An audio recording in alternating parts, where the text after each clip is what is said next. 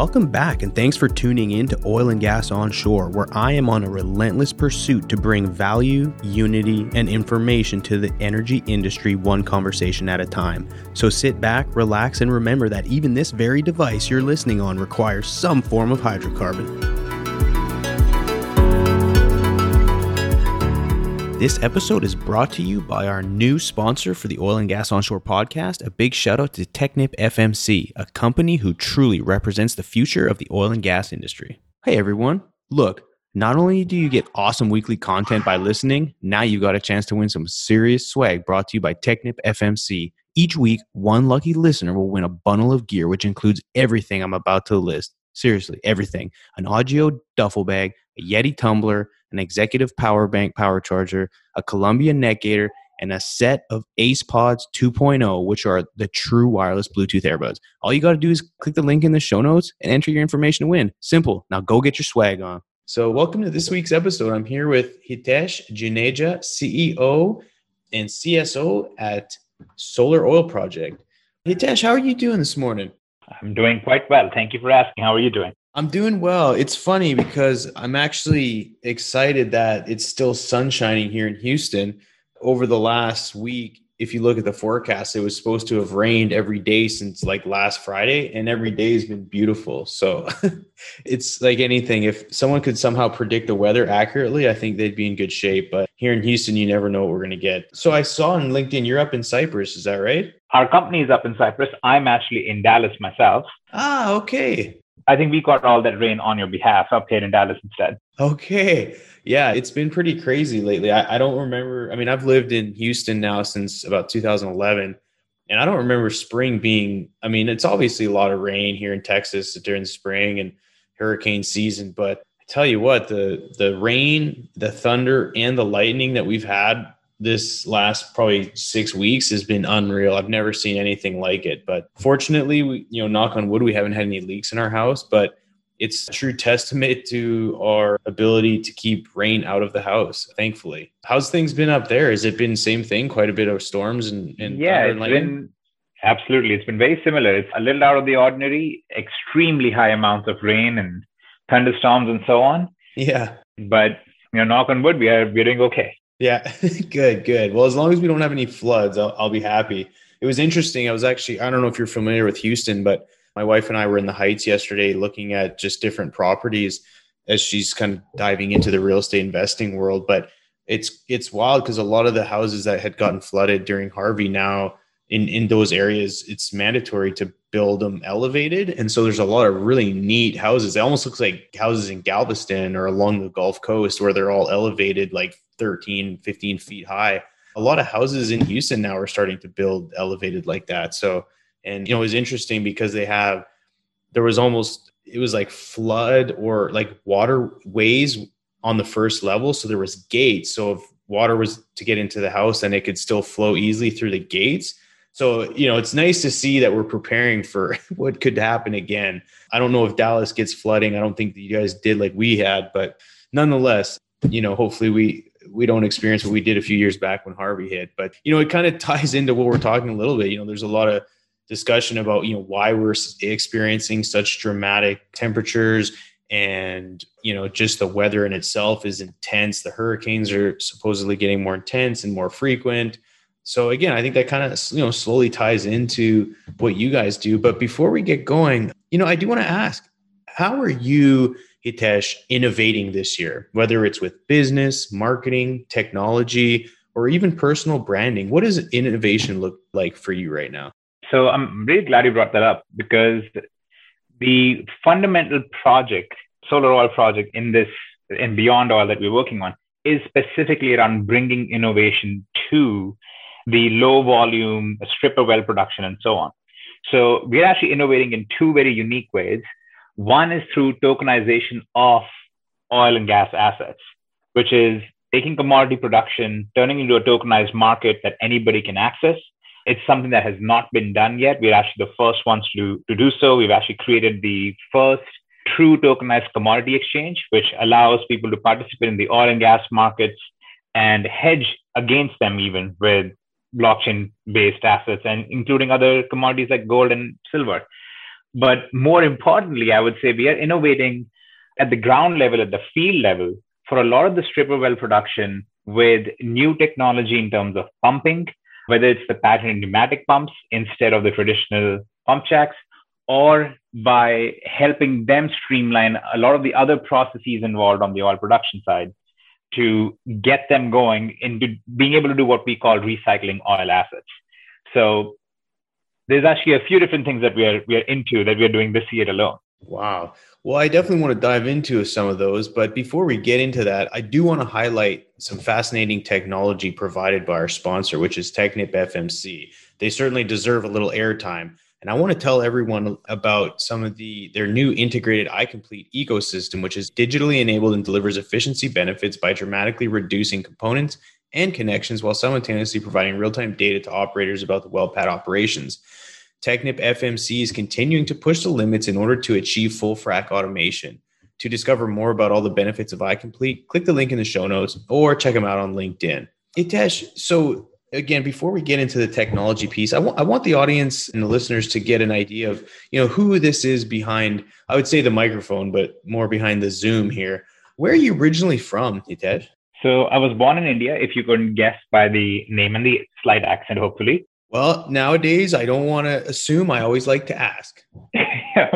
Things have changed quite a bit in the last 10 years or so. So I actually came to the US under a biotechnology and genetics program in college.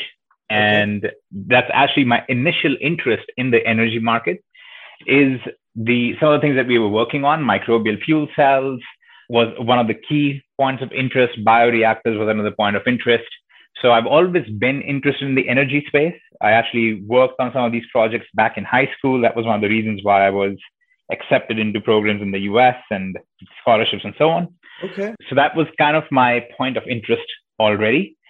And since moving here, I then actually kind of branched into technology development. We launched an e-commerce company in 2013, ended up doing quite well with that. We were basically the software and technology provider behind it.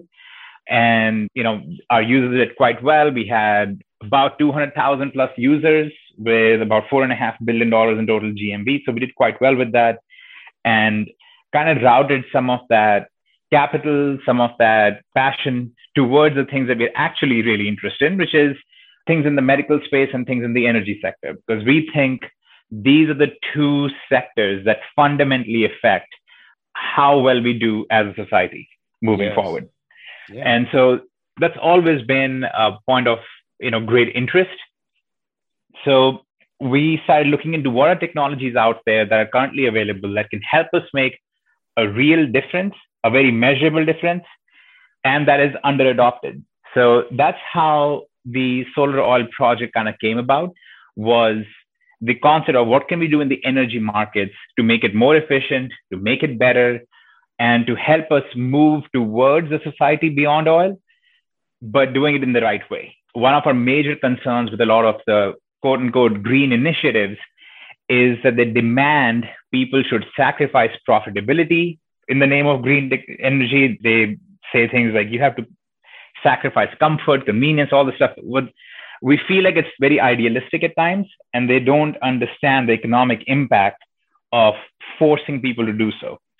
And in some ways, it's kind of naive, right? And again, growing up in India, I have seen firsthand the effects of naive pushes for, supposed improvements in society, but they end up causing harm. So that's and I don't mean to cut you off, but I think we need to stay on that point for a little bit here. Someone, like yourself, you said, obviously you came, you're born and raised in India, and you've witnessed some of this stuff firsthand. And it's interesting you say that, because there are certain initiatives that, there's a trade-off to everything. And like we've seen in the headlines is, the intent is good, save the planet, make sure that, the temperatures don't rise. Let's follow, the Paris Accord to ensure that, generations to come live in a healthy and safe environment throughout the world. But you have non-OECD regions of the world, India, China, that their energy demand is only going to increase tenfold, if not more, over the course of the next decade. And in India specifically, what's their take or what's your take on, I mean, is it more important for you guys to access reliable and affordable energy and not worry necessarily about that? Or what is the general consensus in India right now with regards to providing affordable and reliable energy to that area of the world? So not just even that area of the world, it's so important people realize that even in developed nations, you have a very significant portion of the population that if you don't have reliable, consistent, inexpensive access to energy, you're going to see wide scale deaths, you're going to see wide scale harm of the kind that a lot of people don't realize, right? Because we grow up in somewhat insulated environments today. We don't realize that if you eliminate access to cheap electricity, for example, you'll have people freezing to death. And in fact, we saw a small version of that here in Texas back in February when we had the winter storm and people lost power and we actually had people dying. We had significant damage to infrastructure. So people don't realize how much excess cost you incur both in human life as well as in infrastructure if you don't have access to consistent power, access to cheap electricity, cheap energy in general, but also in a way that's sustainable, in a way that you can over time say, here is our plan, here is how we can map our way out for the next 20 years, next 30 years, how we're going to transition over to that. So it's very naive to just say, hey, everybody's going to live on solar and everybody's going to live on wind. It doesn't work quite that simply.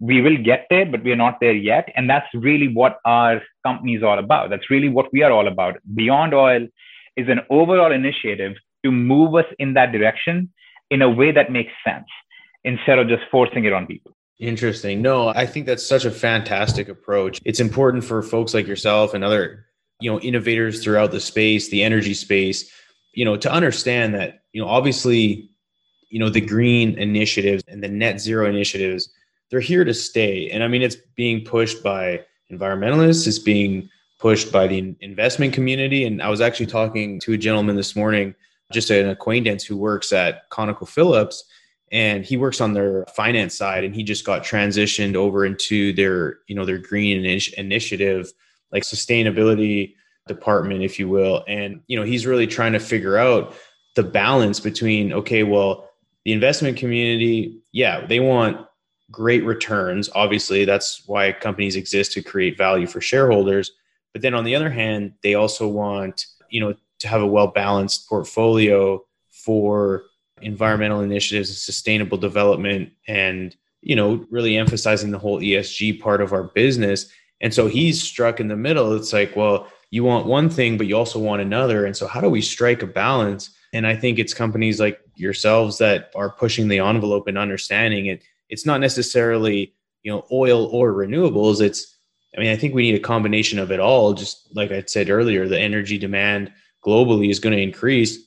And so how can we do it effectively and, leveraging technology to increase energy efficiency and maximizing the value of wells like you're working on? And so I'd like to dive a little bit further into it. So, the Beyond Oil project, and more specifically solar oil, it's such a very interesting concept. How did you narrow that down? Because it's pretty niche, and then you may be a little more diversified, but from what I've seen, you essentially take low producing assets and you apply solar technology to power those wells, essentially. Is that right? Can you elaborate a little more? Yes, absolutely. So yes, solar is a part of it, although it is just a part of it. So let me walk through the entire process. Okay. So the first thing we identified was that there's massive number of low volume oil wells that currently can become a very significant economic as well as ecological hazards, right? Because these are low volume oil wells. They tend to get abandoned.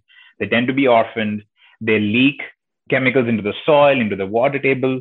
It's a very significant problem. And we actually noticed the numbers on it, where just Texas alone had basically news report was it's about $120 billion that Texas taxpayers would be expected to spend just on cleaning up some of these wells. And if you look at the numbers from different states in the southern US, you look at the numbers in Canada, for example, we're talking about roughly $500 billion that will be spent on cleaning up these wells and plugging them and so on. In fact, even in the presidential debates, one of the points that was brought up was about, are we going to plug these oil wells? What are we going to do there, right? Yeah, yes. And what we identified was, why are these abandoned? What makes it so that these get abandoned, right? And the answer is purely economic. It's simply the fact that they become untenable for the operator to work with. So our concept was very straightforward.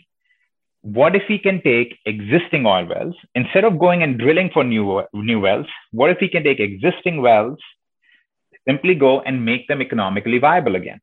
Could we apply technology and innovations that many operators might be unaware of to lower their cost of production so that we can work with these low volume oil wells again and make them viable? So that was a very straightforward economic question. Could we do so? And that's what you have seen happen in every industry, right? In every industry, as you innovate and make it more viable, costs come down, prices come down. And from our perspective, that also solves a major ecological issue. If you can make these oil wells functional again, then you don't have the issue of them getting abandoned. And the next question was, how do we actually make it work? How do we make it happen in a very practical sense? So we actually tested, we worked with a few different technology providers. And now essentially what we have done is brought together a series of technologies together, which allow us to go to operators who have these oil wells, which there are many, many of. As you know, being in Texas, there's hundreds of thousands of these wells out there. Yeah. And we go to them with two core technology pieces. The first is a patented pneumatic pumping process, which allows us to replace their pump jack with a very sleek, modern oil pump, which is pneumatic. It allows them to have a pump that has no moving parts above the ground, so their maintenance cost goes down dramatically. We are able to make it run in many kinds of environments. You don't have to worry about the damage. You don't have to worry about the belt wearing away or the motor going out, things like that. And then also, we are able to make the production much more reliable and much more predictable. So we will include remote monitoring, for example, so we can keep an eye on what's going on. And then finally, because these are just pneumatic pumps, they're all running off of an air compressor. If we can get enough solar panels in place to power the air compressors using solar energy, you can operate them very, very efficiently. And the net result of that is that we can see reduction in production costs or lifting costs by as much as 40 to 60% in some cases, which is massive, right? Now you can have an operator who has 400 wells out of 1,000 on his fields that are not even functional. And now you can make many of them functional and you can make many of them profitable. Now, what that does is you're getting oil production out, but with significantly lower carbon footprint, significantly lower cost. Your operating cost goes down and your risk of abandonment goes down. So you are addressing all of these challenges at the same time. And that's a very good example of a very simple solution, which is now in turn preventing much bigger issues down the road. So we like to say we can spend billions trying to clean them up, or we can spend millions making them functional again. It's a very obvious choice what we should be doing. So that's really the concept behind what we did. Now, the question came, how do we actually move the finance? How do we move the capital towards these operators? How do we make the whole process work? And that's where the tokenization aspect of our production comes in. So first step is identifying these oil well assets with the operators and so on, which we have done. We have tremendous number of assets available. As you can imagine, when we go to an operator and say, hey, we see you have all these oil wells, we would like to modernize it, and we would like to put new equipment on it, make them functional again. They're pretty excited about it. But then the next question is, okay, what's it going to cost me? And our point is, what if it doesn't cost you anything? What if we bring the capital to get this done, but in turn, we will take a portion of the production of oil from this well? It's a win-win scenario. It's a very simple JV kind of agreement, joint production agreement.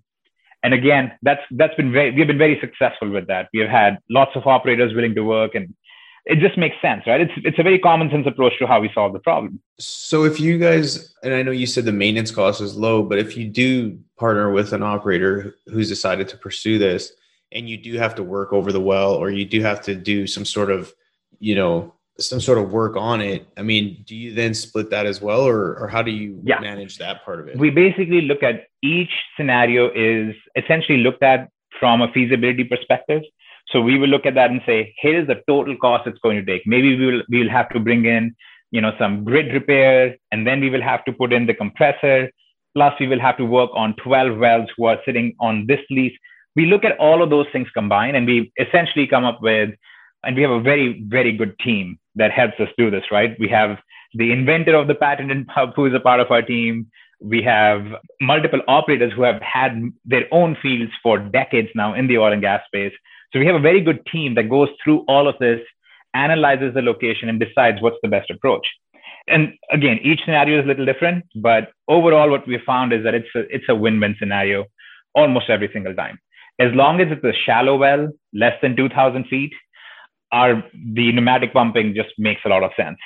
So we're able to work with that very easily. So does a lot of the stuff that you have deployed, are the pneumatic pumps powered by solar power? Yeah, so it's a mix, right? In some cases, it's entirely just solar power. In other cases, solar power is contributing to the electricity that's going for the air compressor.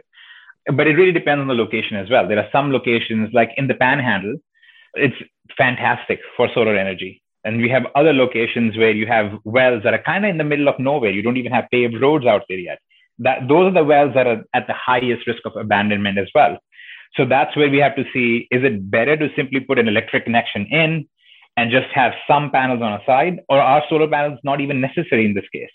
Because even if we just modernize and put this equipment in, we are still going to see a dramatic reduction in the cost. We're going to see a dramatic improvement in production. So that's, again, something that we look at on a case-by-case basis. But yeah, right now it's already a mix. We have very interesting. Yeah, pumps running entirely off of solar. So the obvious question is, and I'm sure you get this asked all the time, is, the sun's not always shining. So what do you do to, obviously if you have, your continued demand load when the sun's not shining, do you have sort of some battery technology or some storage technology on location, or how does that work? It's a relatively low tech solution. And as we are finding out, sometimes those work really well. We use basically air batteries.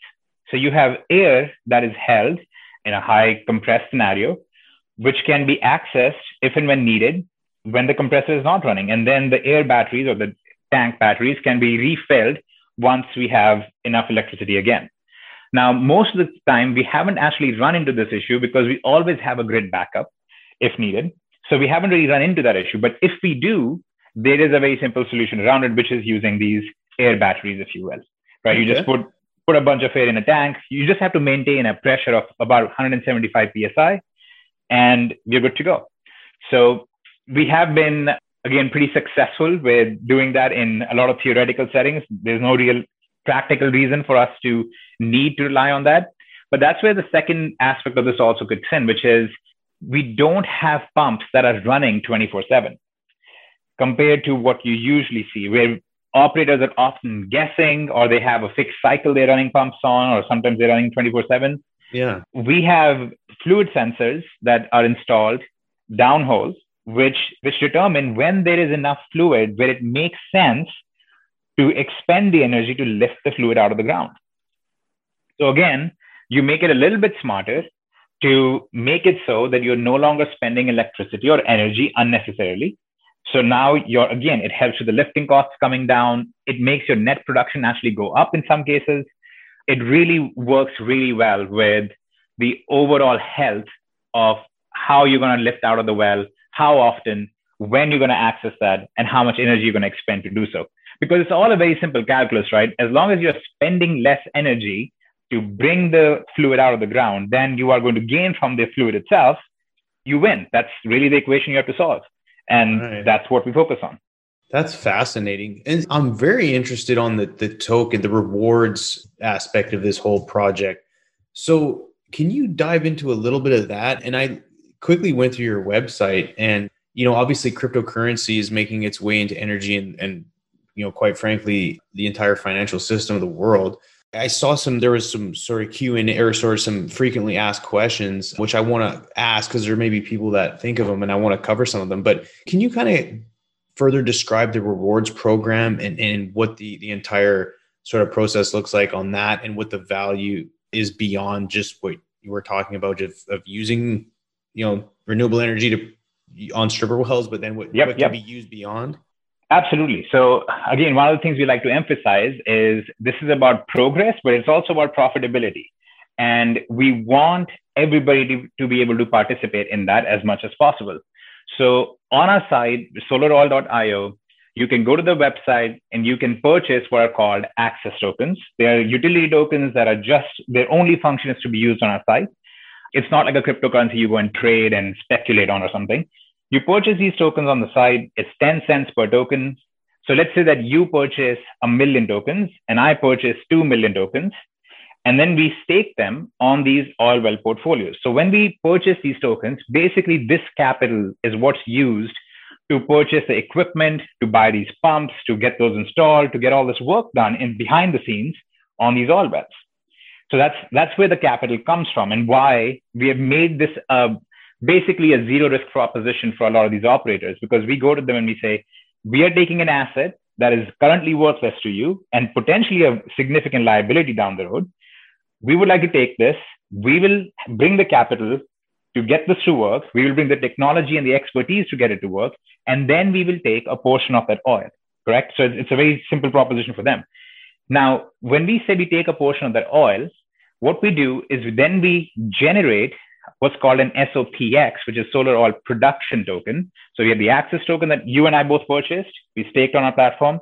Now there is a production token that is generated every day in proportion to how much oil is being produced in those portfolios.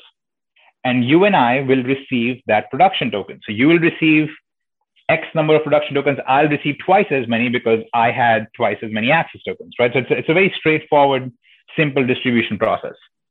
That SOPX is what we have created a tokenized market for. So now you can essentially accumulate oil production or equivalent of oil production in your account. And then you can trade that for other commodities like gold, silver, palladium, or you can trade that for currencies like, British pound or US dollar, or you can trade that for cryptocurrencies like Bitcoin and Ethereum and so on, and move that out to your wallets or move it out to your bank account. So it basically gives the ability for everybody to kind of participate in this very unique market and start helping the world. Yes, you're helping the environment, but you're also receiving a proportional profit because you are helping do so. So it's a pretty interesting mix. Like I said, we are the first tokenized market that allows you to trade these commodities against each other as well.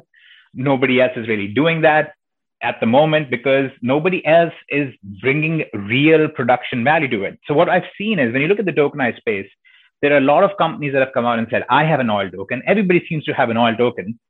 And their token is it's something backed by reserves that exist. But that doesn't mean much, right? Because that's not real value being produced.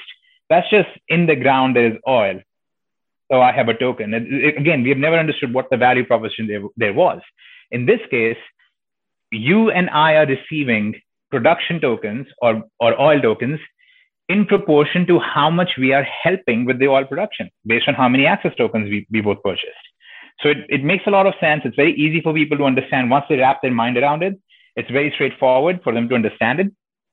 And each access token basically produces this SOPX or produces the production token for the next 10 years. So you and I know that because of what we've contributed through this platform, we have rewards coming our way for the next 10 years. And what those rewards end up being worth, that depends on the price of oil. That depends on how much production we're able to get, things like that. We have a very good calculator on the site that people can use that to estimate what the rewards would look like. But at the moment, it's very, very, very rewarding, let's say. It's very rewarding, both knowing what you're doing is truly helping the environment, right? It's not just that we came up with some nice slogans and we have a marketing campaign. No, you're genuinely making a difference. We actually track the net effect of what you have accomplished through the platform in terms of how much energy has been offset, how many hours of jobs have been created, how much carbon has been offset. All of these things are tracked across the entire platform. So we can share with everyone, this is what you are helping accomplish. And then at the same time, because you're now helping with oil production, as that oil is produced, you're receiving a reward in proportion to that as well. So it's a really neat way to help the public participate in something and help them change a very significant behavior, help them solve a very significant problem, and then be rewarded along the way as well. Wow, you're covering so many angles. I mean, I didn't realize the complexity of what you guys are doing and how it can involve anybody. I'm quite fascinated. So, and again, just so I'm kind of clear, so retail type investors can get in on this as well. Is that what I'm getting at? Like if correct, because our access token is just a simple utility token, right? It's not a speculative token. It's not buy my token and 10 years from now, it might be worth a lot more, right? It's not a speculative investment of that kind. It's a pure utility token. And we have a pretty neat discussion on this from a legal perspective, the SEC's view and all that stuff. That's also on our website on the due diligence page, if you want to take a look at that. Yeah. So yes, it is designed very much for the average person to be able to get involved in something like this, where there is an upside for them. There is a reason for them to be involved in this, and they can participate in helping improve things. Wow. So let's get very simple here. So let's say someone's listening to this and it's a little over their head. They're kind of like, this is a lot of information, but I'm interested. What do I do to start? I mean, obviously go to the website, and then like, what do they like sign up, or can you kind of walk through something that's, if someone has not really dove into this type of stuff, how they could get involved? So it's very, very straightforward. You go to the website, solaroil.io, you create your account. There is no cost to the account. There is no monthly subscription, anything like that. You just create an account and you can look at the platform. You can go through all the things in the back office just at that point. Once you decide, I would really like to participate on this, you can purchase your access tokens. You can purchase access tokens for as little as $20 right now, $200. I think we will be raising that minimum in the future, but you can purchase just 200 access tokens if you wanted to, which is $20, and get involved, right? And again, the idea is to get the lowest common denominator, get the people involved, get them to start taking some action. So getting people involved and getting them to actually make these fundamental changes. Like these are very massive changes that we're talking about. We're talking about potentially avoiding a lot of drilling, avoiding a lot of taxpayer expense. And we're talking about a lot of these things, but it can be done with a very simple incentive for a guy to put $20 in because he thinks, hey, I'm going to get, oil worth $30, $40 over time from this. It's a very simple thing for them to be incentivized by, but it helps contribute to a very significant change over time. Of course. So if say someone does join and they say want to put in $100, then is that kind of like someone investing in a stock, or how does someone get a return? It really isn't. Or is it, right. Or is it not an investment type vehicle? Like, it's not really an investment in that perspective. So what they do is they're buying these tokens for $100. So for $100, they would get 1,000 access tokens. And then they would stake them on oil well portfolios or natural gas portfolios when we launch those that are available on the site. Right now, the one we have available is called Deep South Shallows. So they can just select those. Okay. So not to cut you off, Hitesh, but what do you mean by staking something? Because I think that's still a term that people are not very familiar with. Sure. So staking, in this case, you can just replace that with the word assign, right? You're assigning your access tokens to these portfolios. In the background, what that means is it's essentially saying we're assigning the capital that just came in from those tokens towards this group of oil wells or these group of oil well operators. So we're just assigning capital towards it. Got it. And now when oil is produced from those oil wells or oil is produced by operators who we are helping in that particular portfolio of wells, then it will be distributed to all the people who have assigned their tokens within that.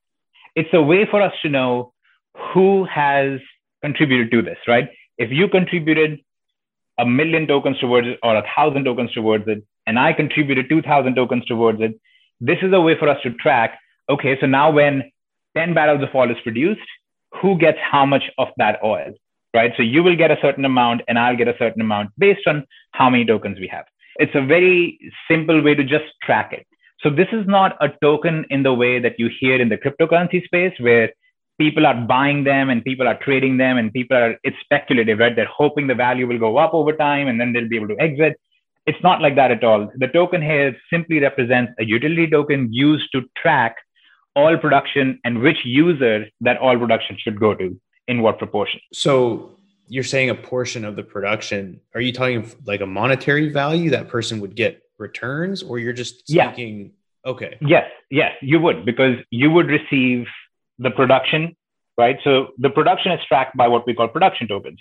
So for every 1 barrel of oil that is produced, 1 production token is also produced and distributed, right? So for example, if let's say you and I are the only 2 people who are on a portfolio, this is a simple example. And let's say I have twice as many tokens as you do, then on the platform, let's say 10 barrels of oil was produced today, then that would mean 10 SOPX was also produced, right? That's how we track it. And I'll receive 6.7, you will receive 3.3, right? Because I have twice as many tokens as you. Yeah. Now, once I receive that 6.7 SOPX, that represents a real value equivalent to the current price of oil, current WTI price times 0.6, because this is a cheaper production, right? It's cheaper to produce this. So it's 60% of the current price of oil. So let's say WTI price of oil was $100, then that means SOPX is worth $60 on the platform. And I can literally convert that over to that value. So if I have 10 SOPX in my account, I would be able to convert that to $600 worth of Bitcoin, or $600 worth of Ethereum, or $600 worth of USD, or $600 worth of gold, or a mixture of all those things, right? So I can do that on the platform myself on our commodity exchange. And if I want to withdraw that, I can withdraw that out to my Ethereum wallet and move it to my bank account down the road. So yes, that is a genuine monetary value that it represents. It is a very significant potential source of rewards that will encourage this behavior from people, where they get more involved in this. They say, yeah, this is the kind of stuff that I want to put my capital towards. And it's nice that I also get my rewards along the way. And I get a little bit of monetary incentive to do so. Wow. That's fascinating. I was not expecting the conversation to go down this road, but that's a huge part of it, just beyond the technology and what you're doing for the environment, which is, again, super interesting as well. But tying it into what you're doing on the back end is crazy. I think a lot of people are going to be raising their eyebrows when they listen to this. The obvious question I have, I mean, how long have you been doing this for? Because I'll be honest, I haven't seen anything on, like you say, LinkedIn or really any sort of branding or storytelling online. And I think the message needs to be delivered at scale, because I think there's so much potential.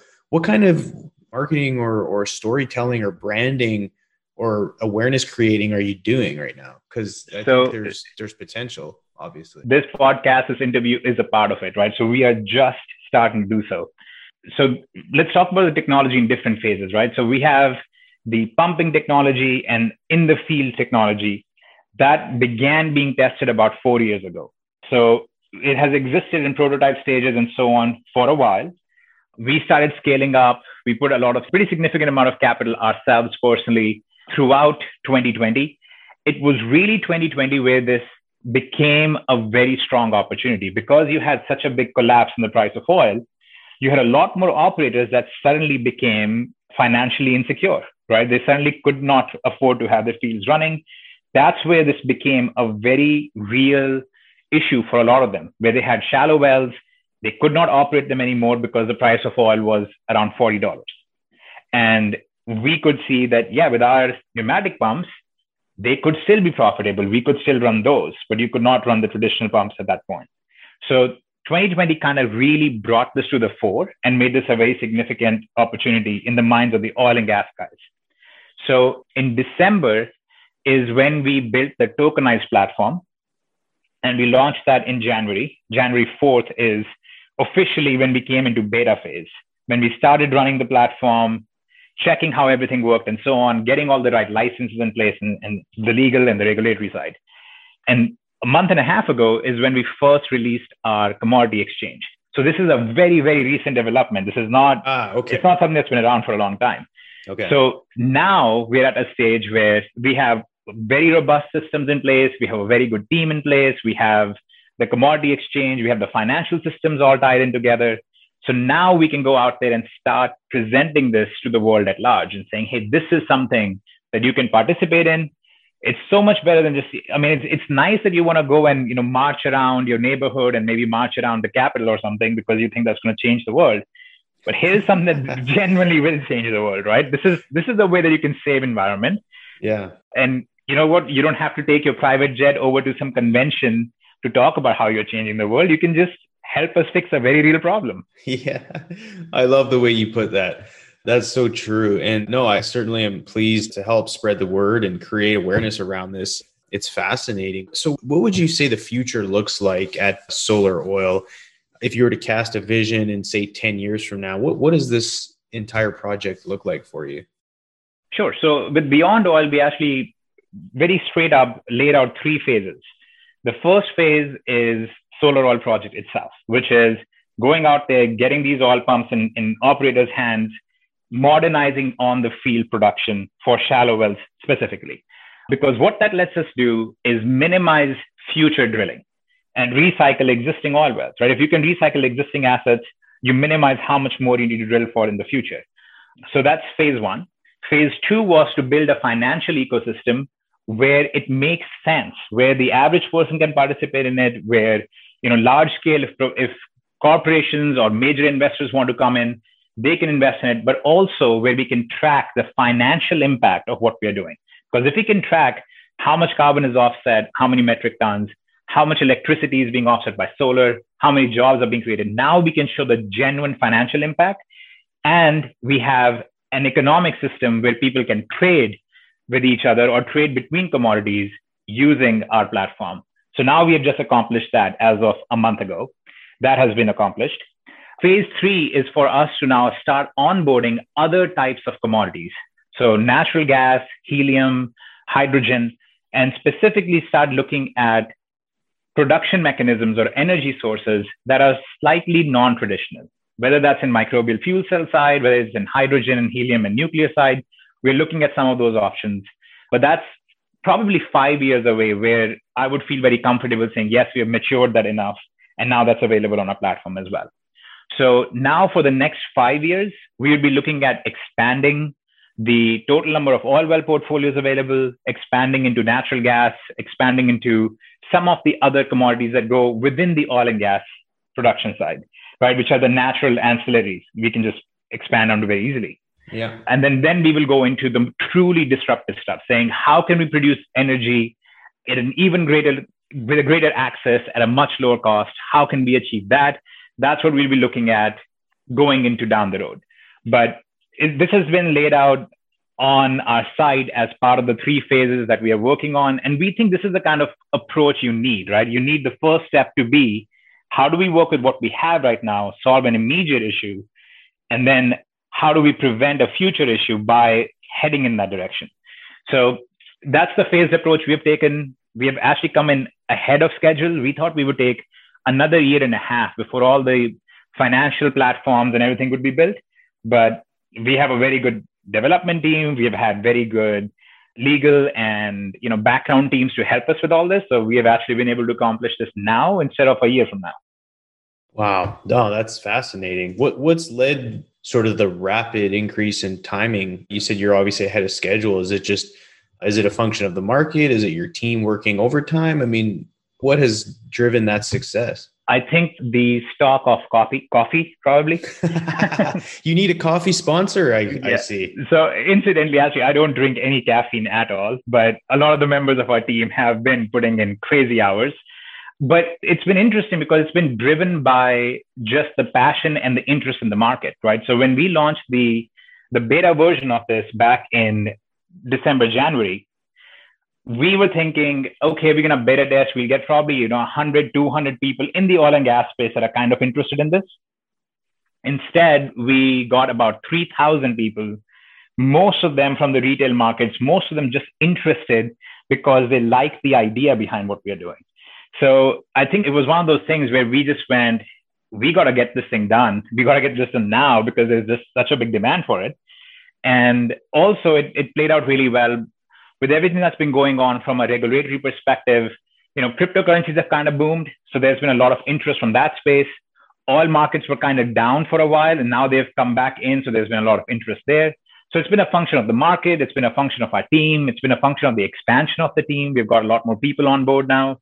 So it's a lot of different factors, but mostly sometimes, it's an idea that its time has come and it's one of those ideas. Wow. That's so cool. Well, one last question I had, and this is kind of another branch to what you guys are doing. After looking at your website, I noticed there is an influencer tab. Can you speak on that? Because there's a lot of, I would say, influencers in energy. And so I'm sure if anyone's interested in that, there's obviously opportunity there. Can you touch on it? Yeah, absolutely. So first of all, we have a very simple share program built into the platform. So if you want to refer somebody to the platform, when they purchase the access tokens, we basically give you a reward, similar to what Uber, Amazon, all the companies do, right? You refer somebody, you can get a little reward. But in addition to that, if you're somebody who has a significant network and you believe that because of the way you can influence the market, because of the audience you have, you can bring this to the masses in a big way, we can approve you as an official influencer, which will allow you to actually track across 6 degrees of separation what is happening in the network. So all the people in your network, when they come in, you can actually get a reward on the total net impact you're having on the environment. So we'll actually show you, because you're influencing the masses to come in and join the platform, this is how much oil has been produced. This is how much carbon has been offset. This is how much energy has been offset. And because of that, here are some rewards that we can give you. So influencers can get access to additional rewards that we kind of set aside. Instead of spending it on traditional marketing or, paying tens of thousands of dollars for articles to be published, we instead find that to be a much more effective way to communicate to the right audience and also share those rewards instead of to a traditional marketing budget. Wow. Hey, I'm sure there'll be a lot of people interested in that. Oh, yeah.